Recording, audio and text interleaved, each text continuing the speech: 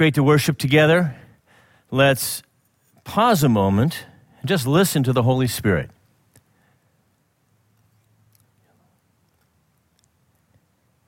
Again, I want to encourage you, have you waited in His presence? The scriptures say, one thing I ask for, this will I seek, to dwell in the house of the Lord. So I encourage you, take time to wait and listen to Him. For our focus today, respond to God's discipline.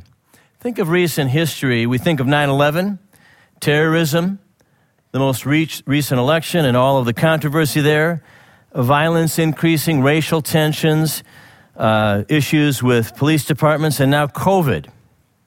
What is happening? I've seen some people on Facebook playing old Dave Wilkerson prophecies that the judgment on America is finally happening. Could be. What if it is? Others are trying to positively confess every negative away, make it go away.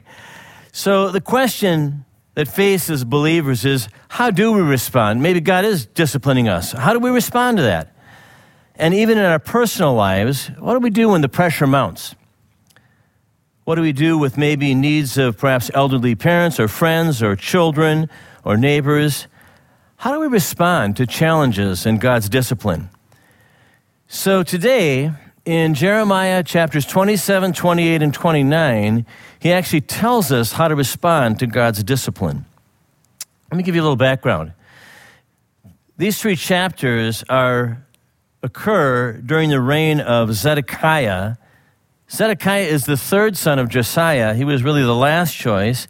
He is the last king to reign over Judah, the last 11 years of their existence. So what happened was in 598 BC, the second big surrounding Babylon surrounds Jerusalem, holds them siege, and Jehoiachin is king for about 3 months, and they surrender. And so the Babylonians take Jehoiachin.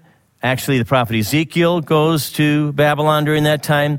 Most of the nobility, and really most of Jeremiah's supporters that are defending him throughout his life, they also are taken to Babylon because they're the people of power, they're the intelligentsia, they're most of the leaders. And so this leaves a young and weak King Zedekiah surrounded by some very unwise, and some of them were rabidly nationalist leaders. So it's a very unstable situation. Into this mess, Jeremiah comes with these three chapters, these messages, submit to God's discipline. So how do we submit to discipline? And Jeremiah tells us there's several choices in discipline. The first choice is to endure. And we'll just read the first 7 verses of chapter 27. Again, early in the reign of Zedekiah, son of Josiah, king of Judah, this word came to Jeremiah from the Lord. This is what the Lord said to me. Make a yoke of straps out of crossbars and put it on your neck. Then send word to the kings of Edom, Moab, Ammon, Tyre, and Sidon, through the envoys who have come to Jerusalem to Zedekiah, king of Judah. Give them a message for their masters and say, this is what the Lord Almighty, the God of Israel, says. Tell this to your masters. With my great power and outstretched arm, I made the earth and its people and the animals that are on it, and I give it to anyone I please. Now I will hand all your countries over to my servant, Nebuchadnezzar, king of Babylon. I will make even the wild animals subject to him. All nations will serve him and his son and his grandson until the time for his land comes. Then many nations and great kings will subjugate him. Wow. Let's pray. So, Lord, we ask as we look at your word today and open our eyes, help us understand, but also then as we grasp intellectually, help us to see the connections to our lives, and bless this word in Jesus' name. Amen. So a little background. Verse 3, there's these guys that have gathered from all the western kingdoms, western end of the Babylonian Empire, and here they sit in Judah. we know a little bit about what was going on. At the opposite side of the empire, the eastern kingdoms under Babylon had rebelled, and there was all this stuff happening. And so these guys come, they send their envoys because they're thinking, hey, now's our chance. We can rebel against Nebuchadnezzar and get free from this nasty ruler. And so in verses 5 and 6, there's a very bold assertion here, right? That God says he is in charge over the whole earth, and that he's made the whole earth subject to Nebuchadnezzar, and that Nebuchadnezzar is his servant. Right? This would be a little bit like in World War II, God saying, Hitler's his servant, in the sense that Nebuchadnezzar does not know God, serve God, or honor God, but that God is using him to accomplish something on earth. Now, this is consistent theologically, starting with Isaiah. The prophets assert what is earlier implied in the Old Testament, that God, Yahweh, is Lord of the earth, that all of history is in his hands. Specifically, he says that Babylon will dominate for 3 generations. You notice it's very specific. The Babylonian king, his son, and his grandson. And interestingly enough, we know that this is exactly what happens. Babylon dominates for 3 generations of leaders, and then Daniel, as an old man, and I believe it's chapter 4 or 5, sees Belshazzar, the grandson, fall to the Medo-Persians in one night after a drunken party. And that's really how it happened. What Daniel chapter 5 verse 30 says is pretty much what the secular history of the time says as well. And so the rest of the chapter 27, which we'll not read today, warns of failing to serve Babylon. So the hard word here is that Babylon's domination of the Middle East is God's purpose for 70 years. They are simply to endure. Now, that's not our situation, but as we reflect on enduring in challenge and tribulation this morning, I'm just going to ask you to relax. All I'm going to do is read to you 4 passages from the New Testament on discipline. So just listen to these. Hebrews 12:7 says, endure hardship as discipline. Hebrews 12:11 says, no discipline seems pleasant at the time, but painful. Later on, however, it produces a harvest of righteousness and peace for those who are trained by it. Righteousness and peace. Then James chapter 1, verses 2 through 4. Consider it pure joy, my brothers, whenever you face trials of many kinds, because you know that the testing of your faith develops perseverance. Perseverance must finish its work so that you may be mature and complete, not lacking anything. That last verse again. Perseverance must finish its work so that you may be mature and complete, not lacking anything. Lack nothing in the Lord. And then the final one, Romans 5, 3 and 4. We also rejoice in our sufferings, because we know that suffering produces perseverance. Perseverance, character, and character, hope. Wow. Endurance produces Christ in us. Are you challenged? Are you pressed? Suffering? Endure. Perseverance is the door to the healing of soul, holiness, and the maturity that we need and desire. Do you long for greater fruit and usefulness to Christ? Endure.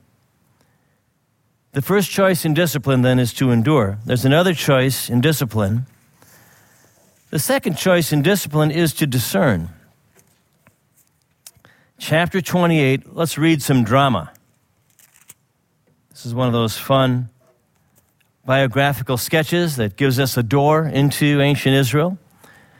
Verses 1 and 2 say, in the 5th month of that same year, the 4th year, early in the reign of Zedekiah, king of Judah, the prophet Hananiah, son of Azur, who was from Gibeon, said to me in the house of the Lord, in the presence of the priests and all the people, "This is what the Lord Almighty, the God of Israel, says. I will break the yoke of the king of Babylon. Within 2 years, I'll bring back to this place all the articles of the Lord's house that Nebuchadnezzar, king of Babylon, removed." Hallelujah. What a great message, huh? Freedom, God's powerful. So verse 5, Jeremiah wants to agree. So verse 5, then the prophet Jeremiah replied to the prophet Hananiah before the priests and all the people who were standing in the house of the Lord. He said, "Amen. May the Lord do so. May the Lord fulfill the words you have prophesied by bringing the articles of the Lord's house and all the exiles back to this place from Babylon." Right? Exciting. But there's a problem. I won't read verses 7 through 9. You can, but he basically says, but there's just one little problem. Normally, prophets prophesy disaster to motivate us to repent. And then if we repent, God doesn't bring the disaster. So positive messages have to come true if you're really a prophet. In fact, he's alluding to Deuteronomy 18, where God promises to raise up prophets for Israel, actually. But if the prophet's word does not come true, he's not from God. So Hananiah gets all, going. And by the way, notice, unlike some of the passages in Jeremiah, he does not say that Hananiah is a false prophet. So maybe he's really like, it'd be great, right? But so then Hananiah breaks the yoke off the neck of Jeremiah. Freedom is coming. Jeremiah leaves. Jeremiah, interestingly, is probably weighing what Hananiah has said, although he's been prophesying for 23 years. He's going to weigh it, hoping it's true maybe. But then verse 12, God speaks to Jeremiah. Shortly after the prophet Hananiah had broken the yoke off the neck of the prophet Jeremiah, the word of the Lord came to Jeremiah. "Go and tell Hananiah, this is what the Lord says. You have broken a wooden yoke, but in its place you'll get a yoke of iron. This is what the Lord Almighty, the God of Israel, says. I'll put an iron yoke on the necks of all these nations to make them serve Nebuchadnezzar, king of Babylon, and they will serve him." So it's the word's not from God. And then even more soberly, verse 15, then the prophet Jeremiah said to Hananiah the prophet, "Listen, Hananiah, the Lord has not sent you. You persuaded this nation to trust in lies. Therefore, this is what the Lord says. I'm about to remove you from the face of the earth. This very year you're going to die because you preached rebellion against the Lord." And in the 7th month of that same year, Hananiah the prophet died. Wow. Very sobering. So we have to analyze this a little bit. And if you've been following through on these messages the last several weeks, we'll pull together some thoughts here. But one thing we notice about his message today is there's a great promise of deliverance, but there's no call for repentance. As we've been reading Jeremiah, we see a consistent call for repentance because the people of Judah are simply not living in the covenant. Along with that, there's a little bit of a message. God exists to serve our needs. Well, God wants to meet our needs, but that's not why he exists. Jeremiah reveals a sovereign, holy God who can use even pagan King Nebuchadnezzar to shape history. God is not our serving boy to do our bidding. And so we're going to bring up some heuristics for discernment, which you will see on the PowerPoint in brief form. But let me just, first of all, as you're discerning, you hear there's a lot of prophets, a lot of people posting online, on Facebook. It's great, it's wonderful, but we've got to test it, right? So unlike when we're meeting together on a Sunday morning, we can't necessarily test everything together. So I'm just going to give you some principles, what I call heuristics for discernment. Heuristics are rules of thumb, right? Heuristics for discernment. So ask yourself, when you hear something that somebody says is from God, does this challenge or accommodate my sinful nature? Does this challenge or accommodate my sinful nature? Part of what was going on with Hananiah, he was giving them great news with no repentance. Colossians 3, 5-17, among other things, say, put to death everything that belongs to your sinful nature. A prophetic word that never addresses my sinful nature is suspect. Second heuristic, does this challenge or accommodate the spirit of the world in my day? 1 Corinthians 2:12 says, we've received not the spirit of the world, but the Spirit who is from God, that we may freely receive the things that God has given us. And so does it accommodate the spirit of the world, or does it challenge the things that are especially the lies of our day? Things like relativism, things like molding the Bible to say what you want it to say about sexuality or life or whatever you want. These sorts of things are the spirit of the world. And so a genuine prophetic voice really leads to the third heuristic. A genuine prophetic voice, biblical truth will affirm the trajectory of that prophetic word. So does the biblical truth affirm or caution against the trajectory, the direction of this prophecy? 1 Corinthians 14:29 says, test everything, weigh what is said. And fourthly, and finally, for our heuristics for discernment, does this prophecy lift up God or human strength? What we've seen, Jeremiah 9, Jeremiah 17, not to trust in man, but to trust in God. Not to boast in the strength or wisdom or wealth of a man, but to boast in the Lord. And so these are things that can help us be discerning as we're hearing, and sometimes it's not even prophecies, but just things that Christians are saying. And again, be discerning.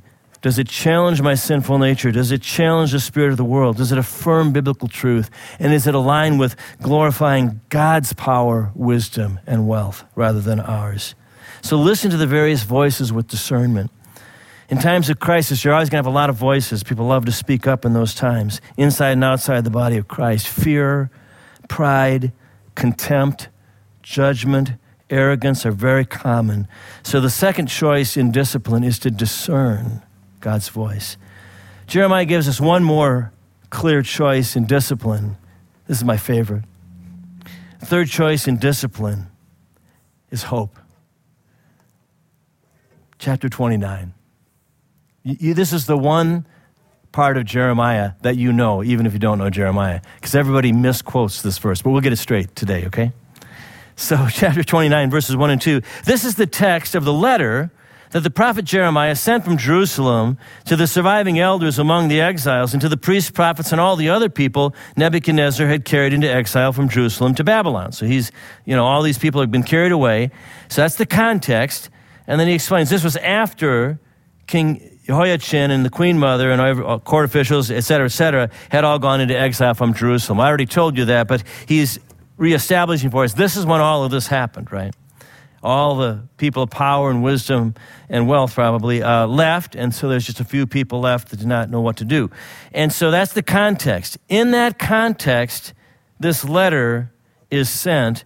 Maybe drop into verse 5. He says to the exiles, people in Babylon, right? He says here, build houses, settle down, plant gardens and eat what they produce. Marry and have sons and daughters. Find wives for your sons and give your daughters in marriage, so that they too may have sons and daughters. Increase in number there, do not decrease. Sounds like Genesis, right? Yeah. Okay. Also, this is important, verse 7, listen.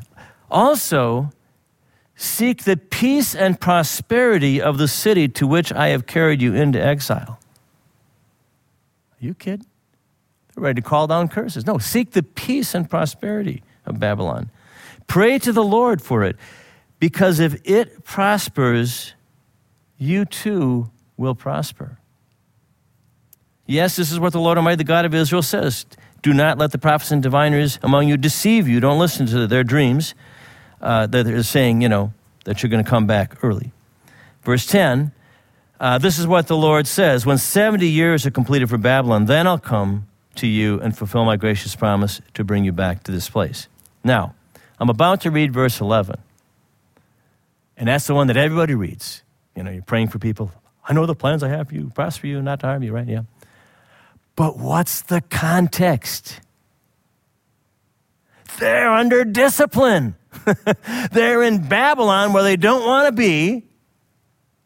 And we want to go home. And they got some prophets saying, and you're going to go home in 2 years. And Jeremiah saying, actually not.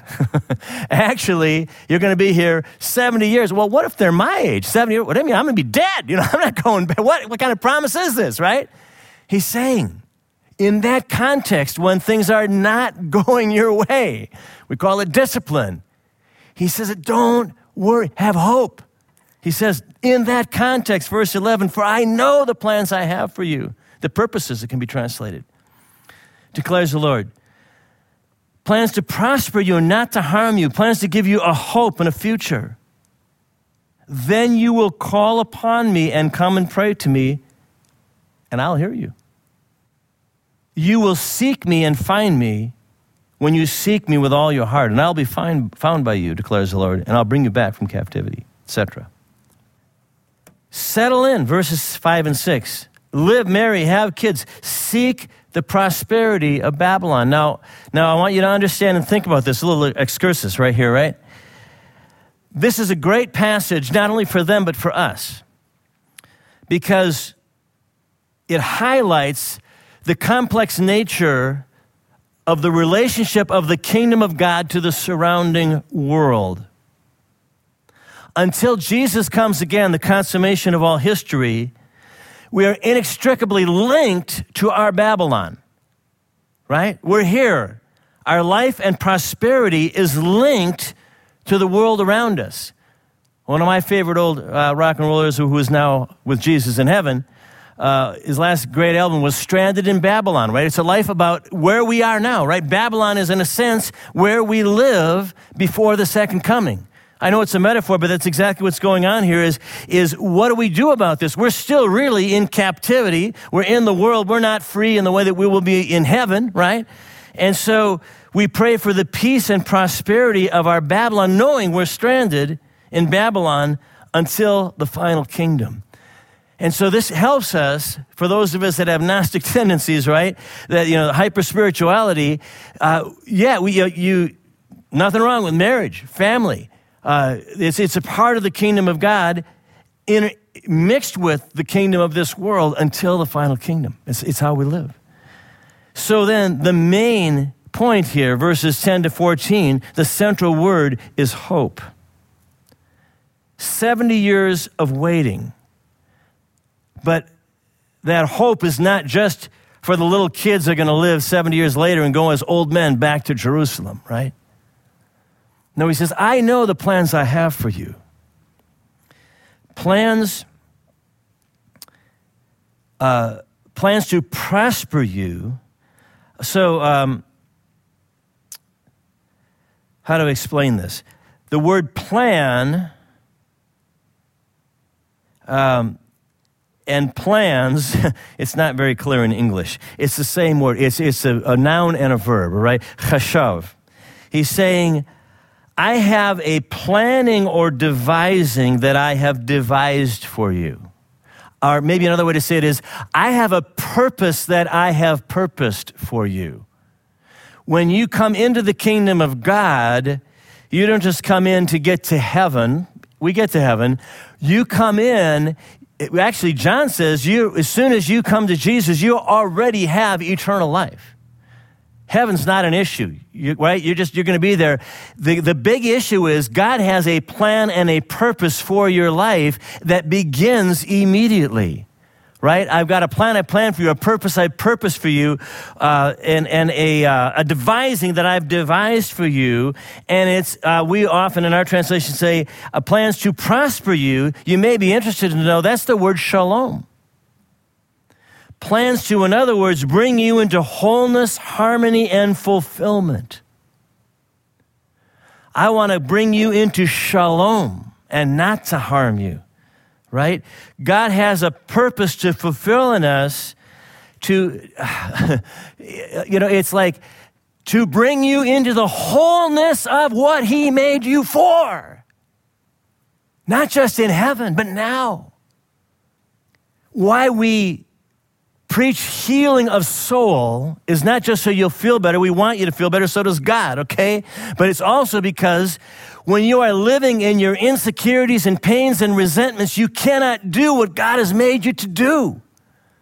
And so when you come into that shalom, that wholeness of God for your life, you're set free from being all the stuff the world and your family put on you, and you can live in that wholeness, and you become a vessel of shalom. You begin to bring goodness and shalom wherever you go. And that's God's will. God's will, man, I'm so glad that virtually everyone that's listening to me right now is probably knows Jesus. Maybe if you don't, get in the kingdom quick. It's great. Okay, join us. But then the purpose of God is not just to get you to heaven. It's to reproduce Christ in you. The life, the love, the reality of Christ now. As we're coming into who we are in Christ, and we put outside the junk, not just the sin, but all the human hesitation and, oh, what about this, and anxiety. We say, Lord, I just want to trust you and be that person, vulnerable, open, caring, risk-taking in Christ, living for him. The shalom of God, a future and a hope. And when you live in that, people can taste the life, and the kingdom life is spread. It goes from person to person to person. Isn't this beautiful? And when does this happen to them? Remember our context. He doesn't speak to them when they're being the coolest Christians on the block, when they've been obedient all week, when they've been having devotional times 3 hours long. He says it to them when they're being disciplined. And that's when you need to hear this word. It's the days when you didn't do so well. And in our Protestant penance, we're tempted to beat ourselves up for 3 or 4 weeks before we really get excited about Jesus again. In the despair of discipline, when we know, in fact, we are to blame, hope is the key word. And maybe you've been at that moment this week, and Jesus wants you to know that he has plans for good and not for evil, to bring you into shalom and give you a future and a hope. It's the days you stumbled into porn and you didn't get rid of it like you should have, or you snapped at your kids, or whatever you did. And he's saying, I've got a plan for you to give you a future and a hope, prosper you, and not to harm you. See, when we have slipped, that's when I know. I've ministered to people. It's like, they're just convinced, oh my gosh, God's just going to get me now. Wait a minute, have you been listening the last 5 years? No, the cross is bigger than that. And Jesus hasn't even died yet. When this scripture is written, God said, when they're under discipline, he says, I got plans to prosper you, give you a future and a hope.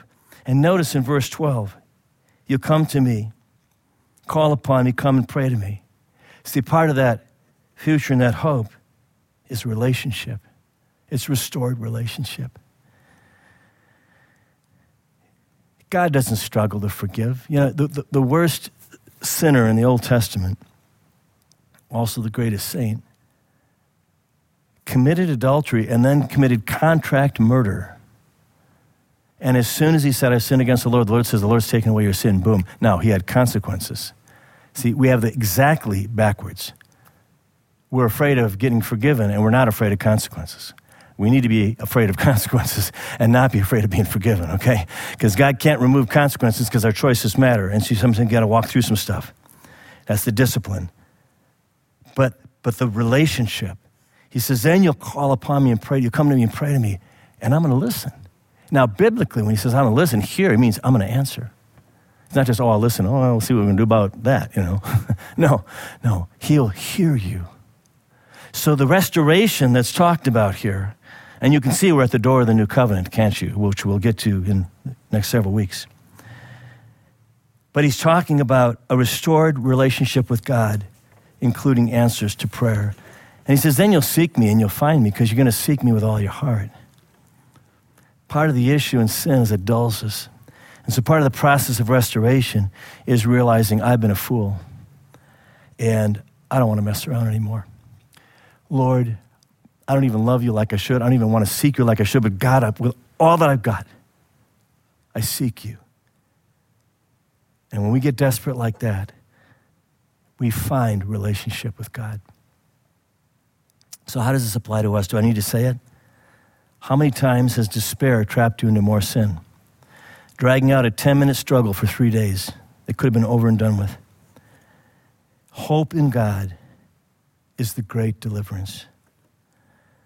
Even for Judah, it's eschatological. I mean, again, if you're a 40-year-old guy in the exile, and he says 70 years later you're going to be free, it's like a big deal, right? He's going to die in Babylon. But he still can have a relationship with the Lord. Future and hope right then. So what does it mean? Hope builds for heaven. Hope frees me from despair.